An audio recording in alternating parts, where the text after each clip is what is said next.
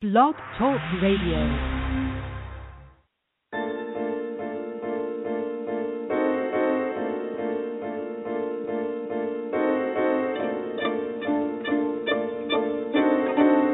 Good evening and blessings, and welcome to another installment of the Gist of Freedom Estate.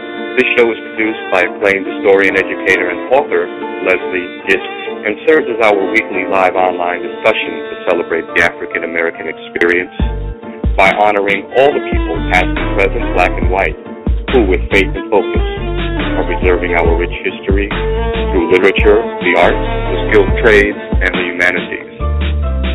We thank you for joining us tonight, and we'd love you to be a part of tonight's discussion by calling in with your comments or questions to 347-324-5552. Hello, this is Leslie Gist. We have a great show for you tonight on the Gist of Freedom. We have Dr. Sidney Davis and Miss Stella Antley. They're here tonight to talk about the United Nations, the memorial to honor the victims of slavery. It's a very long title, and I don't feel like saying the whole thing. That's why Dr. Davis is here. And Stella, they're going to discuss this memorial. But before we start, we have to talk about a little bit about what's going on today in our society as far as these unarmed black men being shot and injured and killed at the hands of the police. And then we could dive right into the United Nations. Dr. Davis, can you say hello to everyone and introduce yourself? Hello, can you hear me? Hi, yes, Doctor. I can. Hello? All right, Doctor, Stella, I know you're there. Doctor, can you just give the audience a short, brief intro and give them your take on what's going on in society today? Okay. My name is Dr. Sidney Davis. I'm from Boston, Massachusetts. I am a independent researcher of African history, prehistory, and culture, spirituality. With regard to what is going on in our country today, it is something that I think most of us as African Americans have always known has been taking place in our communities for some time. It is just now getting worldwide attention. And with the worldwide attention being displayed all in the media, it is thrown in our face, as it were, and we have no choice but to react to it in the way that we have been reacting to it, as opposed to how we have been dealing with it in the past, because it has never been recognized as something as systemic as it is being recognized now. Any attempt previous to this to try to bring attention to our plight and to the brutality that we have been experiencing historically have fallen on deaf ears and have never made it to the media attention that it is getting now. So in light of the fact that it has received world attention, it is incumbent upon us as a community to show our reaction to a historical problem that has always been happening. And so this is what we're doing. This is what we see happening. Like I said, this is nothing new to us for those of us who are in the black community. But now that because of the technology of the age, with the ability to be able to record this, and now the media to pick up on it and to display it before the world, this is the opportunity we have now to show how we react to this. And so now we see, since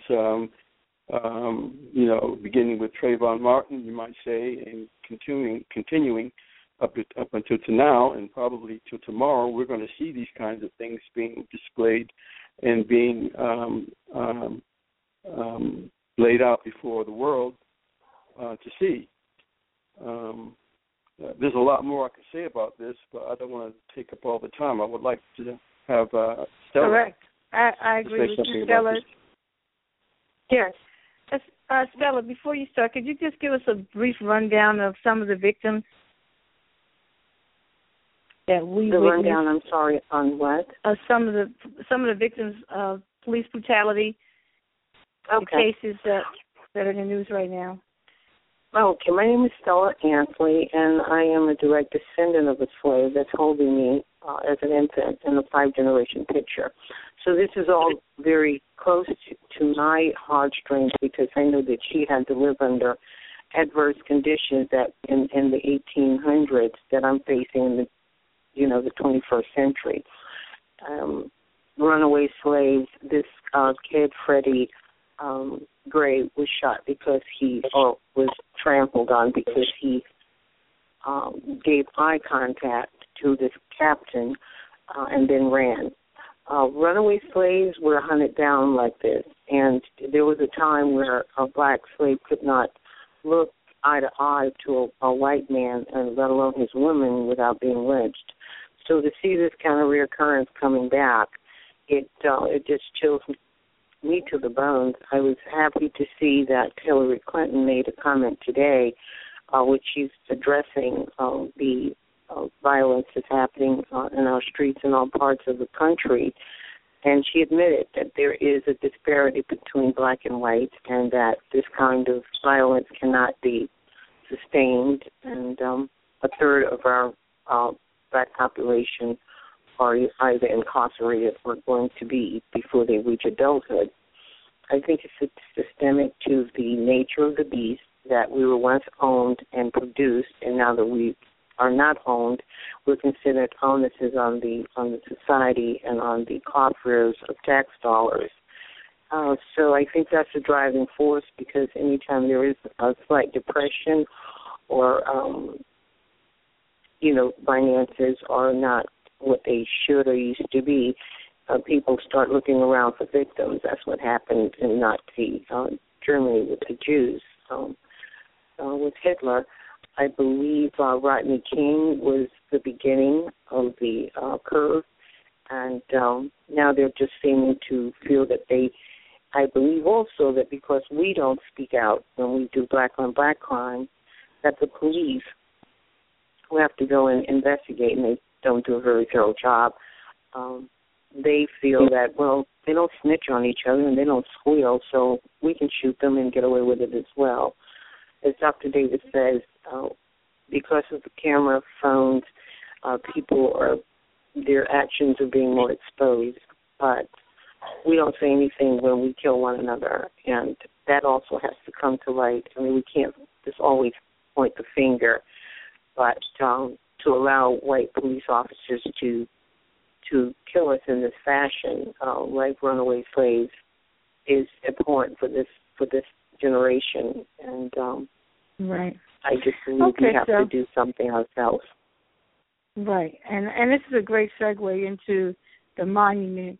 So before we talk about the memorial and the tribute, let's get a backdrop of the slave trade industry and where is America on the timeline as far as when did America enter into slavery or when was it adopted from Great Britain?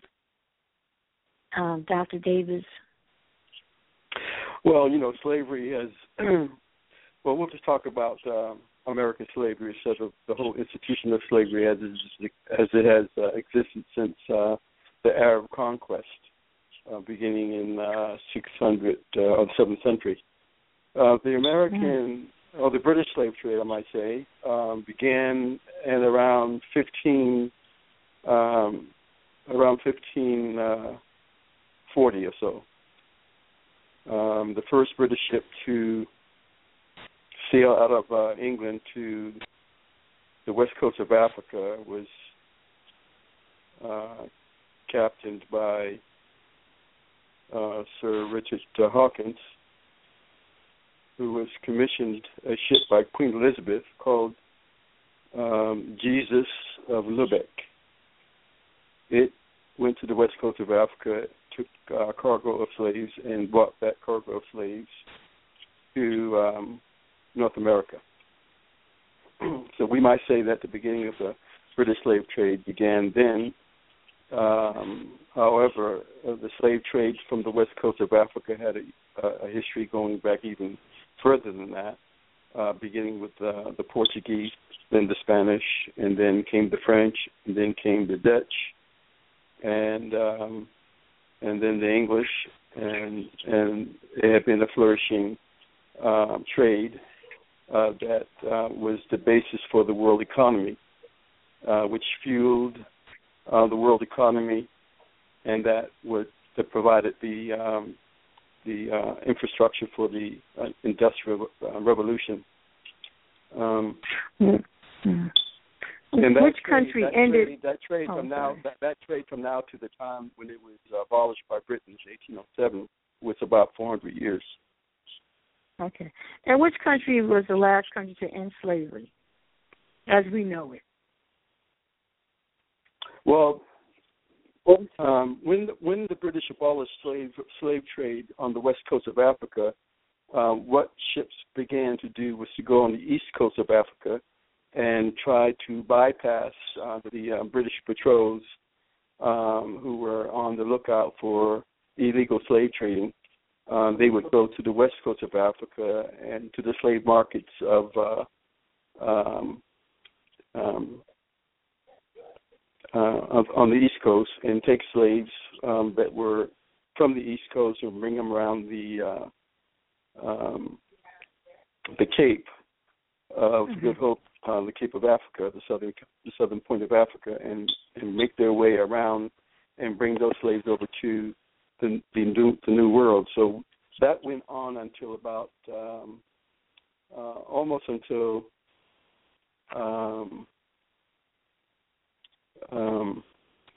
1860. So the last slave trip recorded in the literature took place at around 1860 from a slave ship that sailed from East Africa and landed in Cuba. Okay. So which country had the most Africans that were enslaved, and which country was the last one to end slavery? Because I'm thinking Brazil. Yeah, Brazil was under the Portuguese, and the Portuguese began the slave trade, beginning with the kingdoms on the west coast of Africa, the Congo and Angola mainly, and most of the slaves in Brazil were taken from the Congo and Angola, and those are the countries, Angola, Guinea-Bissau. These are the countries that speak Portuguese in Africa, and Brazil was a Portuguese colony, and Portuguese is what they speak in Brazil. Mm-hmm. So yeah, it was Brazil. The countries that were last on the west coast, in any case, were the Congo and Angola. Mm-hmm. Okay. Now that we have the backdrop of the history of the slave trades and everything about slavery and how it moved throughout the centuries, now I think we can talk about how the UN came about this memorial, and they call it the Transatlantic Trade Memorial as well as slavery. So can you just dive into it? I'm not going to ask too many questions at this point. I'm just going to let you two take over the show at this point. Well, I think that I would probably like to start with how we came to the understanding or into the knowledge that this slave memorial was about to be dedicated, or not dedicated, but to be unveiled, that it even existed. This was something that was new to me, at the time that it was brought to my attention, and it was brought to my attention by Miss Stella Antley. So I would like for her to tell us how it came to her attention and how she brought it to my attention. Okay, very well. I was trying to get to, I saw a newspaper article about the last stele being unveiled for the UN Memorial for Slavery. This was the latter part of February, early March. I immediately began trying to see how I could be invited to it so that I could represent the slaveholding me. And I made several calls to my congressional delegation because I've helped most of them get elected. And I was passed around and I was told that, no one could help me or they weren't getting a ticket or someone else should help. Eventually, Ms. Velma Banks, who's the Queen of Harlem, is supposed to be joining us on this conference call. She may call in. She attempted to get me an invite through the Deltas because they have Delta Week at the UN every year, to no avail as well.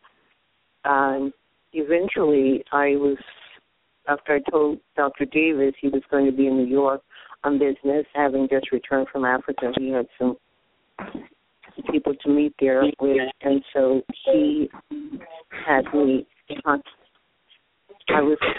he had me contact the Queen Mother of Harlem, Miss Blakely, who's also the official mayor of Harlem, by Giuliani.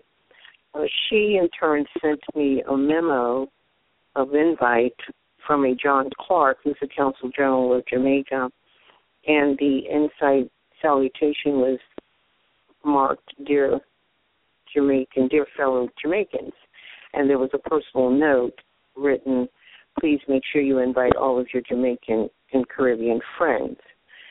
Well, I immediately questioned why I didn't see any mention of African Americans, and I asked Queen Mother why, and she said I needed to contact the UN, the Jamaican mission, and I asked why, and she said that's who was handling it. So upon further investigation, I found out that they were in fact vanguard for this entire event, and so I contacted John Clark, who was in Jamaica, and he suggested that I speak with Kurt Davis with the UN. But this was the 11th hour. This was like the 23rd or 24th, and I never heard back from him. So then we just started working from that point on as to investigating how many people knew of the unveiling. Dr. Davis, who's very prominent and always involved in things of this nature, he knew nothing of it. Velma, who lives in New York, Harlem, she didn't really know anything about it. I talked to friends in Georgia and North Carolina. The DeWitt family, who was one of the white slave owners in Providence, Rhode Island, the largest slave importers, 50% of the slaves came through Providence, Rhode Island, and he was the second richest man in America at one time during the height of slavery. And James DeWolf, he was not invited and didn't know about it. So that's when I decided that we needed to find out why more blacks, African Americans, were not prominently, visible at the dedication. And that's how it all began. So from that, it became very obvious that the only ones who were privy, it apparently appeared that the only ones who were privy to this unveiling were the Jamaican contingent. They were the ones who had sent out the invitation to the Caribbean community to attend this unveiling, and on its face, it appeared to me, and I believe it appeared the same to Miss Antley, that the African community in the United States were not aware and were not informed. It would appear that we were not invited based upon what we saw from the invitation issued by the Jamaican mission to the UN, and that made us feel excluded, as if we were excluded or we were being ignored from an event of which we probably had the greatest investment in being a part of. And so we wanted to try to get to the bottom of why this was the case. Why was it that the African community at large didn't seem to be aware of this unveiling? And we wanted to try to ascertain as to who may have known. And in canvassing, some organizations and some news outlets as to whether or not they were aware of this event, we got the response that it was not known. They didn't know about it. And we began to think, well, why didn't the Jamaican Mission invite all those who were affected by the slave trade and just only extended that invitation to the Caribbean community? So, naturally, on the face of it, it looked as a slight to the African American community that we were left out, as it were, or we were ignored, and as a consequence, were not a part of what we believed was a very significant event taking place at the United Nations. Okay, So I think this is a great opportunity. I think this is a great opportunity to now educate people on the role of slavery in the Caribbean. With Denmark Vesey and Louverture and Marcus Garvey, and maybe these are the people that they feel, had a lot to do with ending slavery, and maybe they felt they were privy to spearheading this event. So let's just talk about the role of slavery in those areas. Well, slavery in the Caribbean or in the Anglo colonies was a bit different than the experience of slavery as we experienced it here in the United States. The type of slavery that we experienced here in the United States was a unique form of slavery. Peculiar institution? This is why it was called the peculiar institution. In the United States, the slave enterprise was referred to as the peculiar institution. And why was it peculiar? Why was it peculiar in the sense that it was different from any other type of slavery that existed, not only within the context of the transatlantic slave trade, but in the history of slavery since the world began? There has never been the type of slavery that was exercised in the United States of America as we have seen in other areas of the world till today and throughout history. The character of slavery in the United States reduced the human being to the status of chattel. And not only was it a slavery that permanently enslaved an individual for life, but it was a slavery that was not only permanent to the individual, it was permanent to his entire posterity forever. In other words, not only was he enslaved, but his children and his children's children. It was a hereditary slavery. It was a slavery that was, as I said, reduced to the status of chattel slavery, where we were reduced to the status of animals. And, in fact, we were legally considered non-human as in the Constitution of the United States. In the Constitution of the United States, we were accorded 3/5 status of a human being. So this made it peculiar in that sense. One second, Doctor.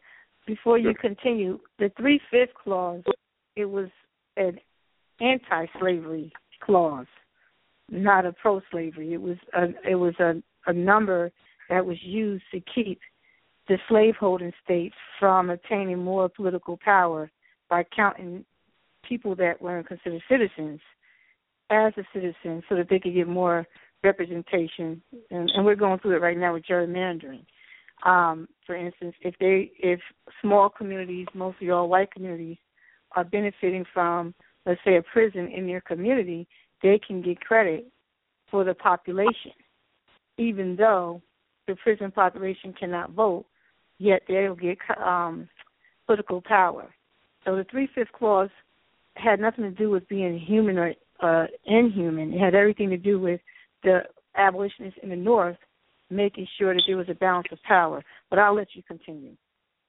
Well, yeah, what you say is legally true, but wasn't practically true as it applied to the experience of African Americans in the United States.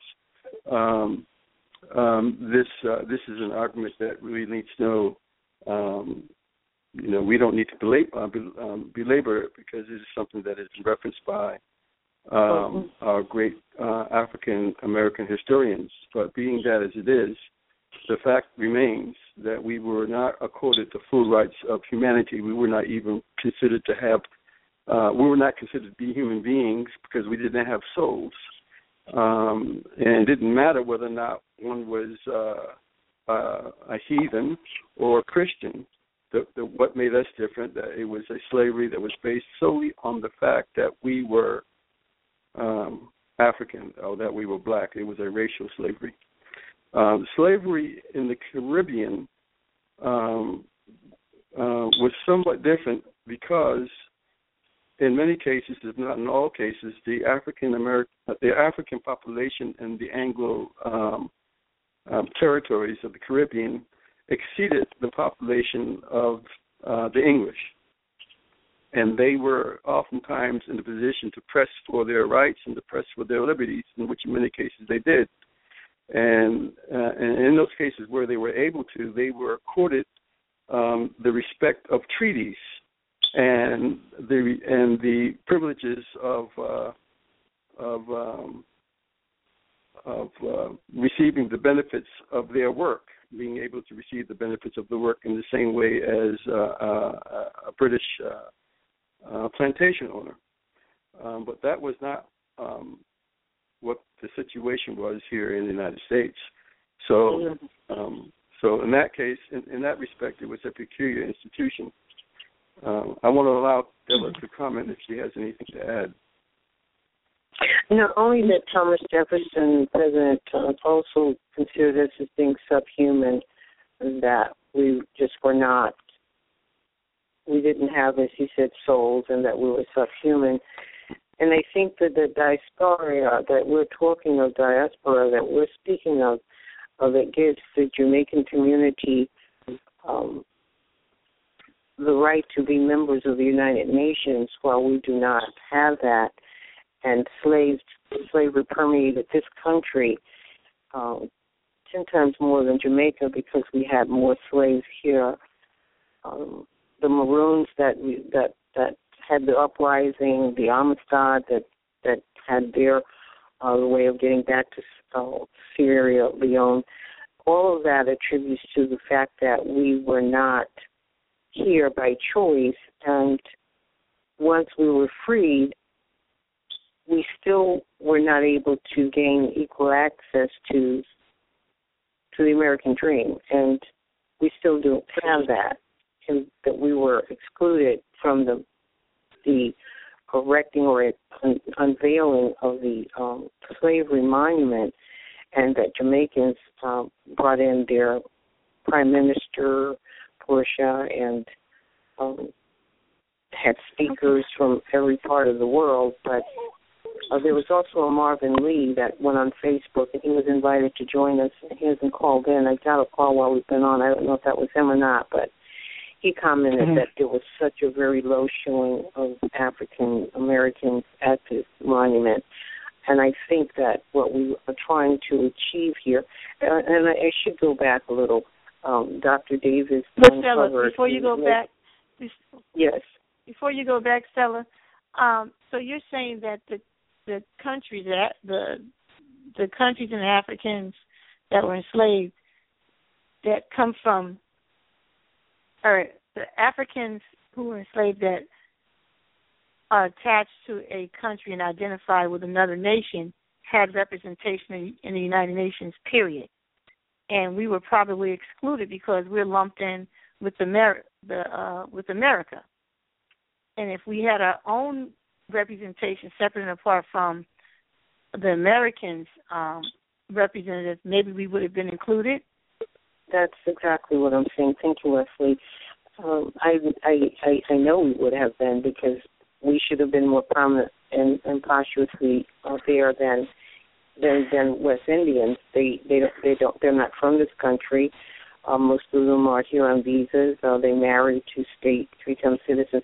For them to be able to erect anything and not honor our ancestors is just atrocious. And I found it hard to believe, and I kind of lost interest in even going when I realized that this was all Jamaican driven. However, they were in Jamaica for the sugar plantations. We were here for the cotton, but we're still brothers and sisters from the diaspora. We're all from Africa. I understand that a bus left Connecticut from where I hail, and it was all Jamaicans. And so no one disseminated this information, even to the periodicals. And this Marvin Lee that I was mentioning, and if he's listening, how are you, Marvin? I'm sorry you couldn't join us. But he went on Facebook, and he's with the Afrocentric News, and he mentioned that we had such low presence, and none of the black periodicals really even knew anything about this dedication. They have been observing the abolishment of slavery at the United Nations in a resolution that was passed in 2006, implemented in 2007, I believe, and all relegated over to the Jamaicans to handle. And I've never been invited. I didn't know anything about a UN observance every year for the abolishment of slavery. Well, you're in the media. Stella, I was invited, and you're right. And the money that was being raised for this monument, $107 million. Right. Most of the events were ran by the Jamaican community, and they had Jamaican entertainment. And I looked at the events, and I said to myself, well, I don't even know any of these people, so I never attended them. But do you think we were slighted by our American representatives at the United Nations? Absolutely. Or really by the Jamaicans? There's no thinking in it. I know the U.S. Congressional Caucus had to know something about it. I just can't fathom where the split happened, but there's some kind of schism that happened that separated the flow of information. However, there is an office that Dr. Davis discovered that's part of the resolution that awarded the funds and the proclamation to observe this. And part of the language is so that resolution adopted by General Assembly on 17 December 2007 that says permanent memorial to the remembrance of the victims of slavery and the transatlantic slave trade, recalling its resolution in 2006, commemoration of the 200th anniversary of the abolishment of the transatlantic slave trade, recalling also the designation of the 25th of March as the International Day of the commemoration of the 200th anniversary of the abolition of slavery. So we've never been invited. I knew nothing about this annual commemoration at the United Nations.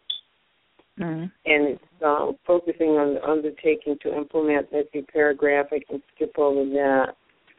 And contributing to the intolerance aimed at countering the legacy of slavery and contributing to the restoration of the dignity of the victims of slavery and the slave trade, recognizing how little is known about the 400-year-long transatlantic slave trade and its lasting consequences felt throughout the world, and welcoming the increased attention that General Assembly commemoration brought to this issue. Stella, let Dr.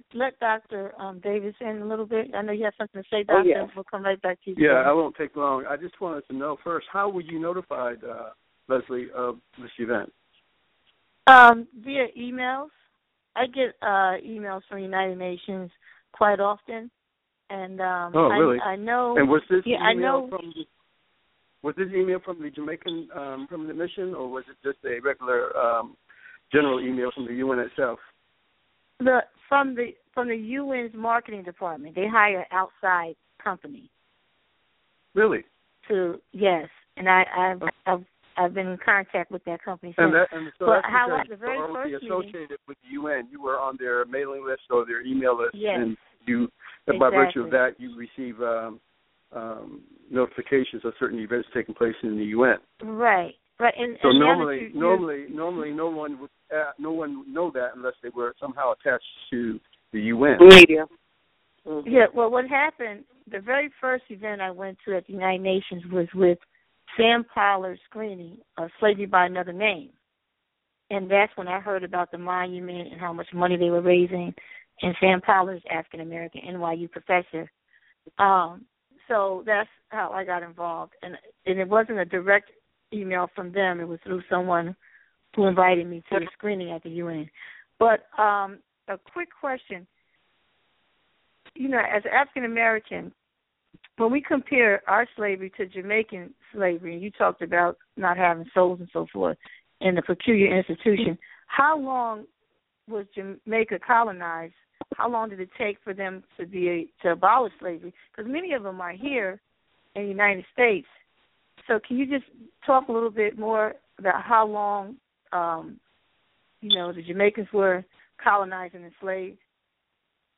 Well, the Jamaicans were part of the Anglo colonial enterprise. In other words, they were directly under English rule. And the English abolished slavery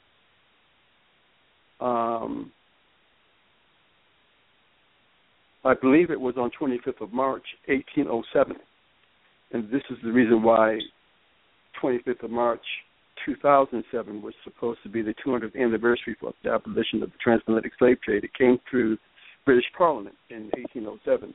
So effectively, in all Anglo-held territories held by the British Crown, slavery had been abolished in 1807, whereas it wasn't abolished in the United States until around legally. 1865. No, it was around 18, close to 1850, 1847, if I'm not mistaken. It was abolished legally by the United States. But however, it did not stop the flow of the slave trade itself. The flow of the slave trade continued up until the end of Civil War. Well, practically the that was Civil 1803. Civil War. Yeah, the Civil War. Doctor, It was 1803. Yes, ma'am, I'm sorry. It was 1803 when they said it was illegal to import Africans into the country. Into the United States. Right, just the United States. Yes. So I can see why they're claiming. It was illegal at some point to import slaves, but this was not enforced. It remained only. It only remained on paper that it was illegal, but it was never. No, it was enforced. It wasn't enforced. I have a book that I'm reading that I have just finished reading called Black Cargoes, A History of the Atlantic Slave Trade. It gives the whole history of the slave trade. And this is where I'm getting my information from. It's called A History of the Atlantic Slave Trade. Black Cargo. Black Cargo. Okay. Yeah. Well, I'll just tell you briefly where I got my information from.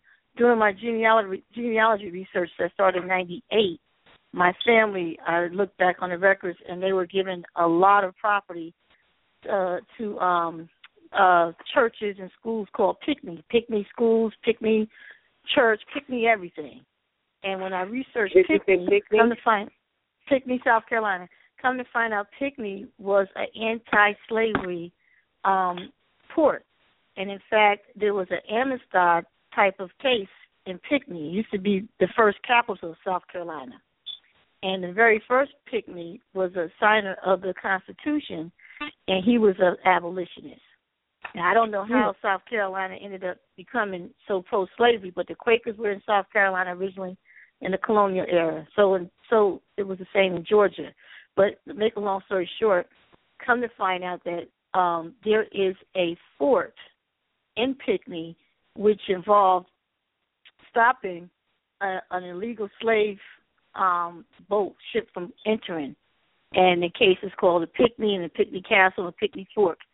As a result, as the state became more and more enslaved and pro-slavery, they shut Pinckney down. And there's nothing left in Pinckney except one little jail cell, I hear.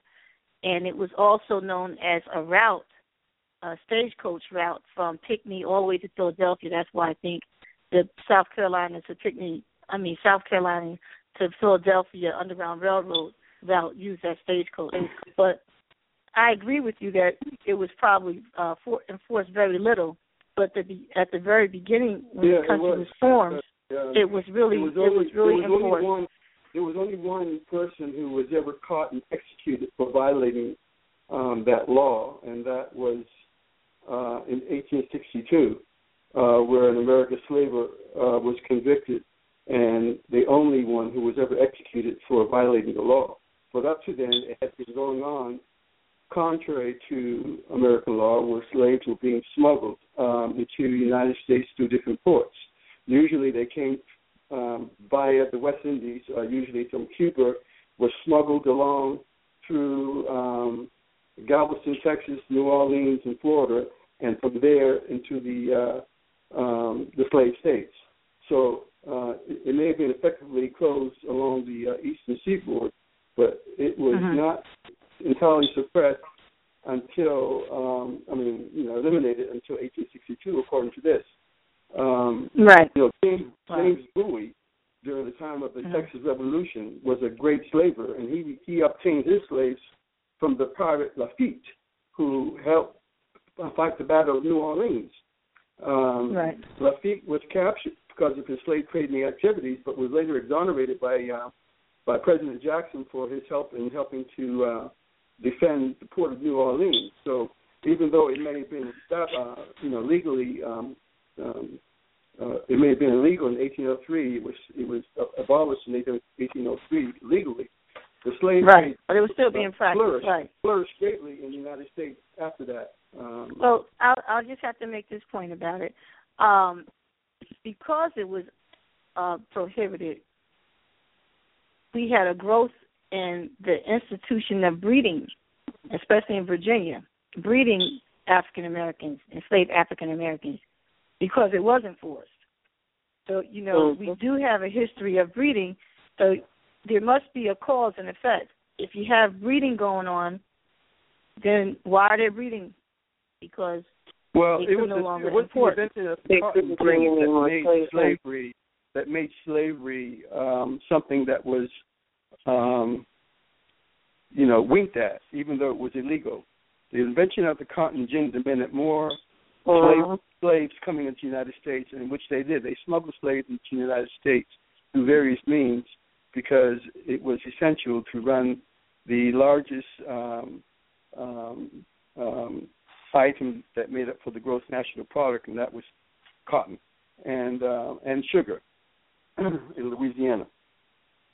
So, we're talking about the history of slavery and, how it was, enacted in the United States and so forth. Right. But I didn't really come prepared to talk about that because I thought that. Okay, but I have to mention this before we move on.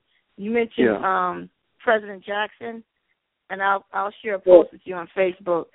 Lincoln also executed a white man for importing Africans into this country illegally, and I'll share that on Facebook with you. But let's go back. We deviated. I apologize to the audience. Let's go back to Jamaica, and no pun intended, and talk about the UN and what we can do to be included. Because myself personally, I would rather celebrate at the United Nations black abolitionists and black revolutionaries like Nat Turner, people from the Underground Railroad, and they're talking about people who are victims of slavery. I'm really, quite frankly, tired of talking about being a victim of slavery. I think it's a disrespect to the people who helped, the blacks who helped in slavery. So my monument, they can really have that monument. I think if we were to fight for a monument, it would be one that would show someone like Nat Turner. And so I'm going to let you guys take over from here. But one of the things we found out as we tried to get to the bottom of why we were not made aware of this event was that according to the resolution that was made by the General Assembly in February 2008, in which Ms. Stella Antley was briefing us on, it was shown in this resolution that this was a event and a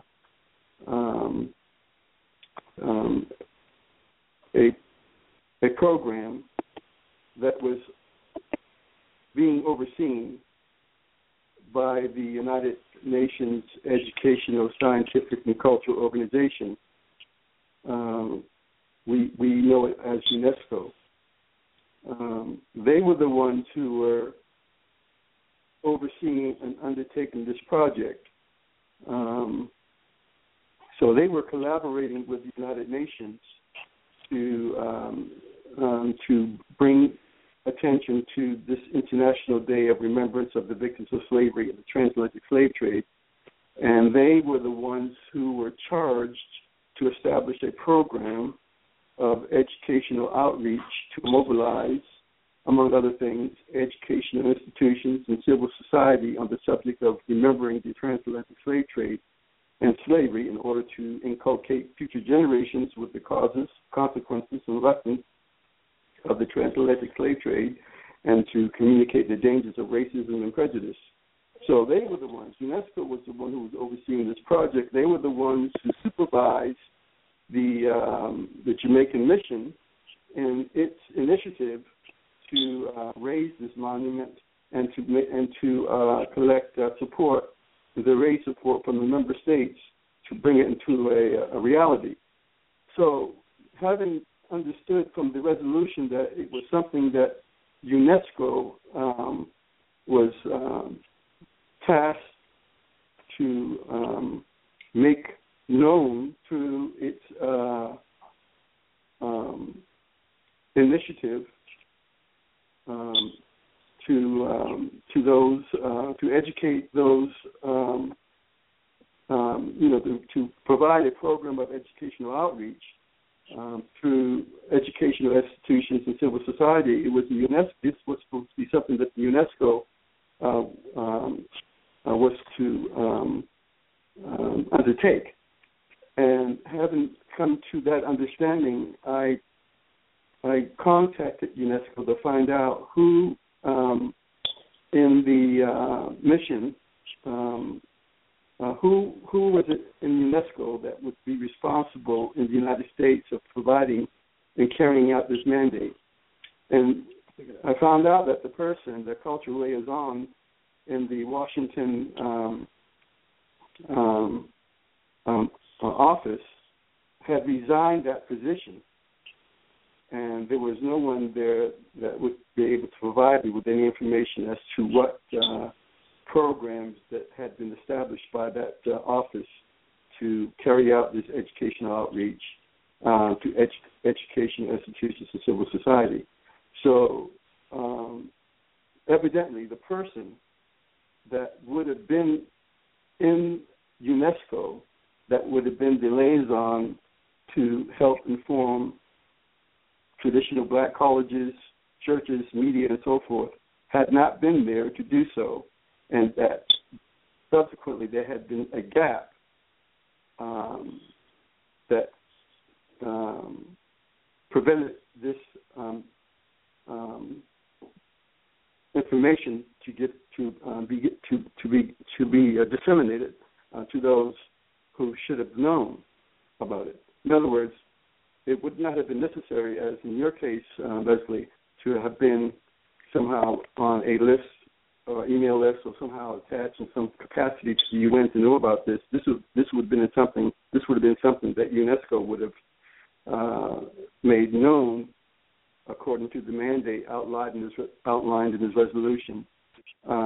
Would have made known to those of us here in the United States through the liaison they have or were supposed to be in their office, which I found out was non-functional.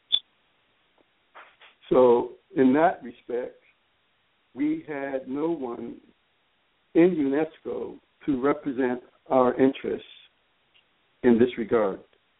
And I'm still investigating this as to, who would that person be that would be tasked with carrying out this mandate to provide this education outreach in order to mobilize education institutions and civil society on this subject, remembering the transatlantic slave trade and slavery.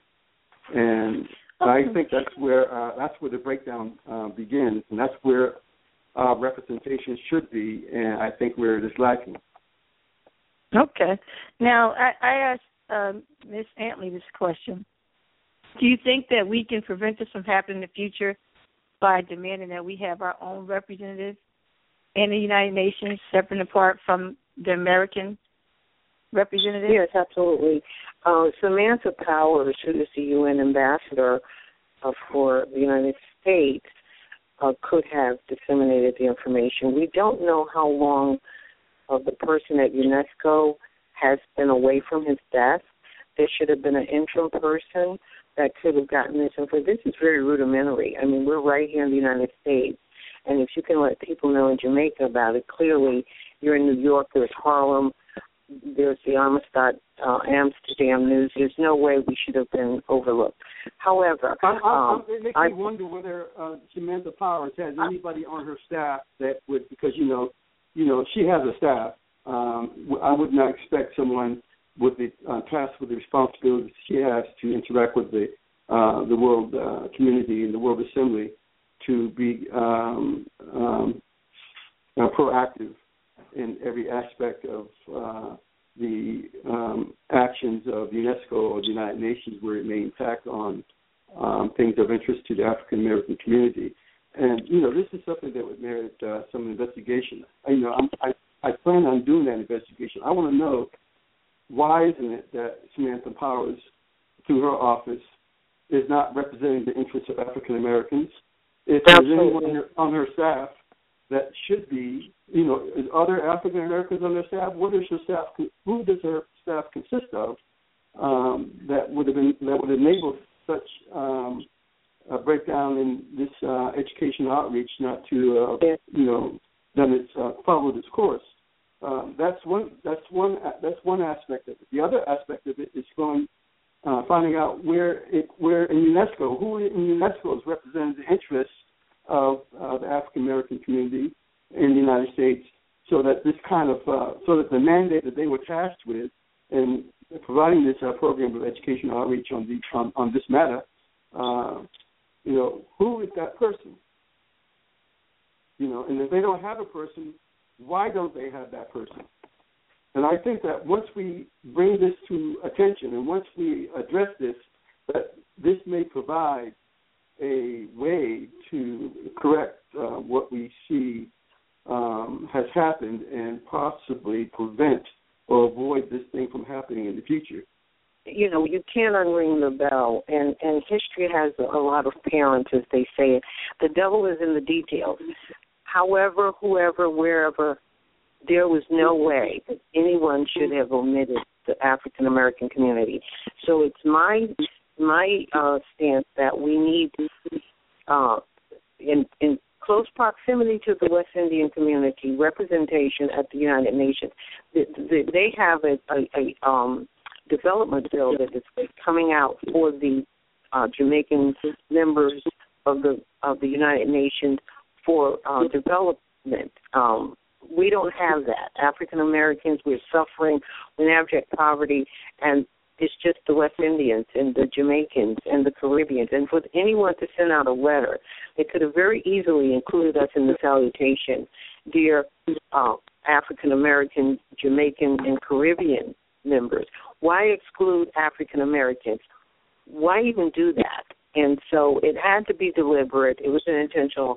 I'll read this portion of the resolution. It says, welcomes the initiative of the states members of the Caribbean community to erect in the halls of the United Nations a permanent memorial in acknowledgement of the tragedy and the consideration of the legacy of slavery, the transatlantic slave. even that portion should have included African Americans. Even though we're not a member of the United Nations, in the letter of the spirit of the law, we should have some sort of representation or co-chair, or maybe even on this UNESCO committee, we can have someone at the United Nations that is serving the interests of African Americans, because we have no one. We're a non-entity, and we seem to be a constituency of none. For the West Indians, because they happen to land in Jamaica, to have all this representation with African Americans, and they don't want to bring us along with them, or they would have made sure we had received that same letter. So it would appear from the resolution that it was, as you read, the initiative. This whole idea of the erection of this memorial was born from the initiative of the state members of the Caribbean community to do this, and which is probably why they felt some sort of peculiar ownership or particular ownership for the project. And but I agree that regardless of whose initiative it was, it should not have been particularized to the extent where it would appear exclusive to anyone who was not from the Caribbean community. And that is how it played out in what happened in this slave trade unveiling. So what we're seeking is to see if we can get some sort of ad hoc chair or some way of being a part of the United Nations to represent African American interests, and we would like a rededication of that monument. As far as trying to get them to erect a second monument of Nat Turner or anyone like Sojourner Truth or Harriet Tubman, I think that's wonderful, but there's a monument there now that they use. A Haitian Leon was the architect. He was originally from Haiti, but he lives in America. They couldn't even find anyone to do the monument. I guess there was a bid process, but an African American did not make the final cut. So everything about this monument is Caribbean based. And I think that's an insult, is an atrocity, and I take umbrage to them wanting to erect anything and not have a very high presence of African Americans. And if we get that kind of recognition, it could bring us up as far as our low self-esteem in this country. The purpose of the monument, they say, is that everyone that walks by it will remember and never forget. But they didn't even bother to invite us. So what does that say? When you look at the monument... Can you describe the monument? Can someone describe what the monument looks like? I will point out one glaring discrepancy about the monument, as well as describe the motif of the monument. Within the monument itself is a depiction of a slave in the hold of a slave ship. And you can find this on the Internet, and you can find it if you're on Facebook on my album on about the slave trade memorial unveiling, where I've taken a number of pictures. But within that monument is a depiction of a slave in the hold of the ship, with dressed in a white cloth. Now, maybe slaves were taken in the Caribbean like that, but the slaves that were bought into the United States were bought in chains, and they were not dressed in any flowing white cloth or clothing at all. And that's one of the discrepancies that I found with what we saw, or what we see there at the monument, is the depiction of a slave that does not depict the reality of the Middle Passage at all. And had I been on that committee, I would have said, this does not reflect reality, that those who were put in the hold of slave ships were so adorningly dressed. But the slave trade memorial itself is the motif of the slave trade memorial is a series of intersecting and architecturally designed triangles. Triangles. So at every side, every dimension, you will see the motif of the triangle. Everything is on a triangular shape, and the reason why that is because it's trying to emphasize the triangular slave trade. The slave trade was a triangular trade between England, Africa, and Americas, where they provided the slaves from Africa into the United States, where they would then pick up molasses, rum, or sugar and tobacco, and then take that to England and get arms, ammunition, guns, and other commodities of trade to take back to Africa, where they would trade in guns, mostly in guns and rum and other mercantile goods in exchange for slaves. And so that was the triangle that was established the transatlantic slave trade. So that's why you see the motif of the triangle as you walk around the memorial, and as you go inside the memorial, everything has that motif of the triangle. Wonderful. Before we close out, Stella, and you give us your last thoughts, and we'll let you also give us your last thoughts, Doctor. Could you tell us your feelings about the curriculum, which is coming mainly out of Texas, excluding the slave trade? And I can't think of the new term they're using, but they sanitized it. And then we'll close out, and tell the audience what call of action you want us to take. Stella? I'm sorry, I missed most of that. Some of you, I can't hear everything that's being said, but I asked, what is your opinion as far as the curriculum, mainly coming out of Texas, their insistence on leaving the slave trade out or renaming it something else, where it doesn't even use the word slave, I think. They excluded the word slave. I can't believe that, but what's going on, I don't know about Texas, but I do know that this teacher was fired from Howard University, one of the secondary schools on Howard campus, the HBC campus, because she was teaching Black history. And to hear any school dismiss, so I do believe that we need to insist that they include our history. We are not recognized in this country for having contributed anything except welfare fraud and making babies, which they feel, they no longer need because they can't buy and sell it. However, what I would like to see done is that slavery and it becomes a big part of curriculums in this country, so that our kids will know about what happened to us. They're not interested in our past because they don't know of it. And if you don't know your past, you have to keep an eye on your past and an eye on your present. Even Queen Elizabeth saying, without your past, there's no future. And the monarchy thrives on bloodline. But our kids they're lost, and that's because no one's teaching them. We here in Connecticut tried to get our African-American flag raised because kids drove by the state capitol, where I worked for many years in politics, and saw the Puerto Rican flag flying. He said, I've never seen an African-American flag. Well, the state capitol told us when Miss Richardson, Evelyn Richardson headed it up, and they said, well, we can't fly your flag because you don't represent a country and your flag is not a legitimate United Nations flag. So the city hall here, our mayor, Pedro Segarra, he said, yes, I will fly it. So we had a whole flag waving ceremony at City Hall last year, towards the end of the year. So what I would like to see happen is that they recognize our flag.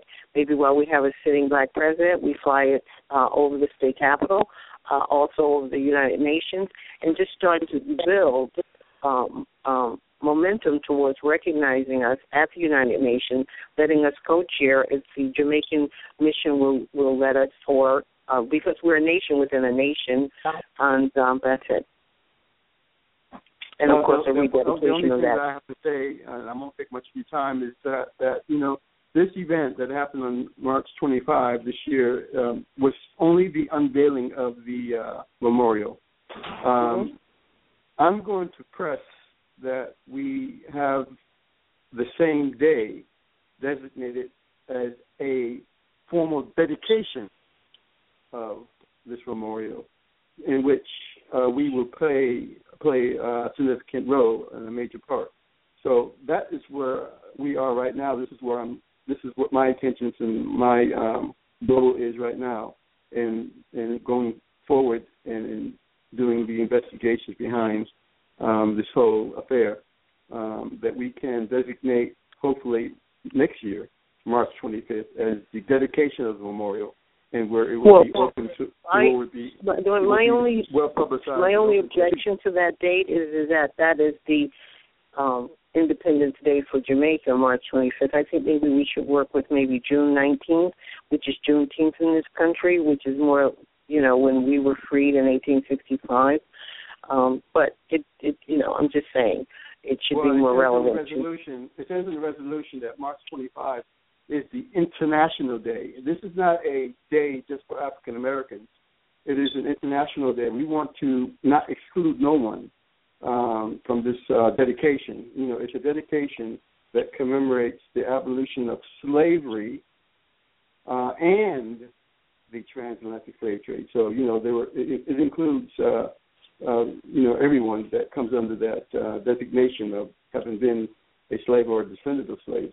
So, that's a day that's already recognized as an international day, and we want to. And yet, we've never been to one international. We didn't know anything about it until we found this resolution. This is what we have to do. We have to address this, and I think that it's appropriate that that this day be used as a dedication of what was unveiled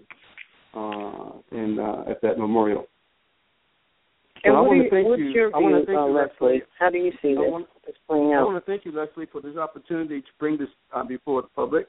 Yes. I think that the more that we bring attention to it, and the more that the word gets out about this, that awareness will be raised, and hopefully we will get support going forward with what we would like to see happen. Yes. Well, we want to engage the NAACP. I'm sorry. I was saying I'm honored to have both of you on. You come on anytime. You're welcome, and you do an excellent job of teaching our listeners more about not just the subject that you initially want to talk about, but on a broader scale, which is important and is so much in depth. So I really appreciate you deviating at the last minute and expanding, because I trust that you can do it. So I really do appreciate you guys. I am supporting everything that you do. If you want to come back on and give us a follow-up, we'd love to have you on. Mm-hmm. Excellent. Thank you very much. And we invite the NAACP and all African Americans within the sound of our voice to get involved, to find out why we were omitted, and to see what they can do to help us going forward. All right. Excellent. And God bless both of you, and have a good night. Thank you very much. Good night to you as well. All right. Okay. Good night, Dr. Davis. Good night, Mr. Ella.